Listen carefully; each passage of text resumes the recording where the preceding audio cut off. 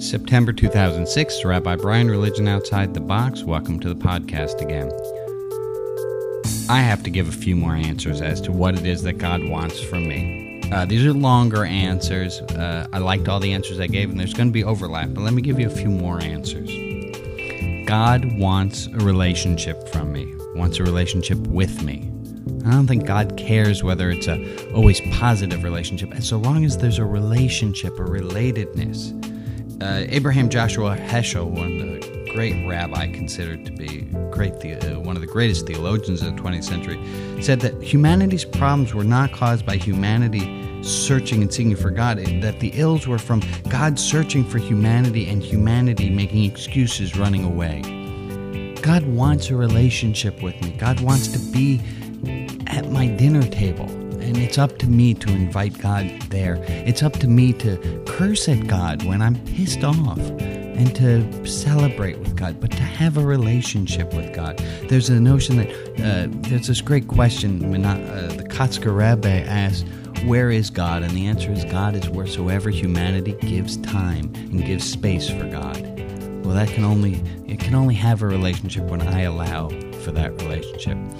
Here's another answer. God wants me to have more stuff.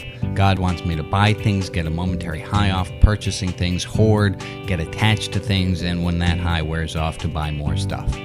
God wants me to avoid general low levels of anxiety through rampant consumerism. The more stuff I have, the more knickknacks, bric-a-brac, artwork, the more I know God loves me. Okay, I'm full of it. God doesn't really care about any of that. I might get confused about me and my sense of self and my stuff. God doesn't. Let me give a real answer. Acceptance.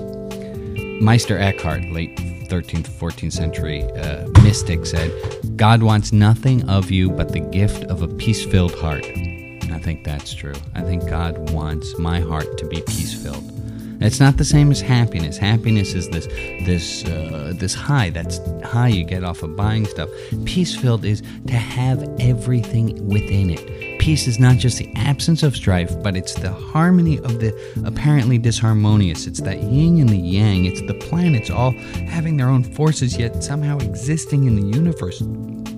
Acceptance is having both and. Jane once defined true happiness for a class I was teaching as things not going or coming your way, but being in a relationship with reality.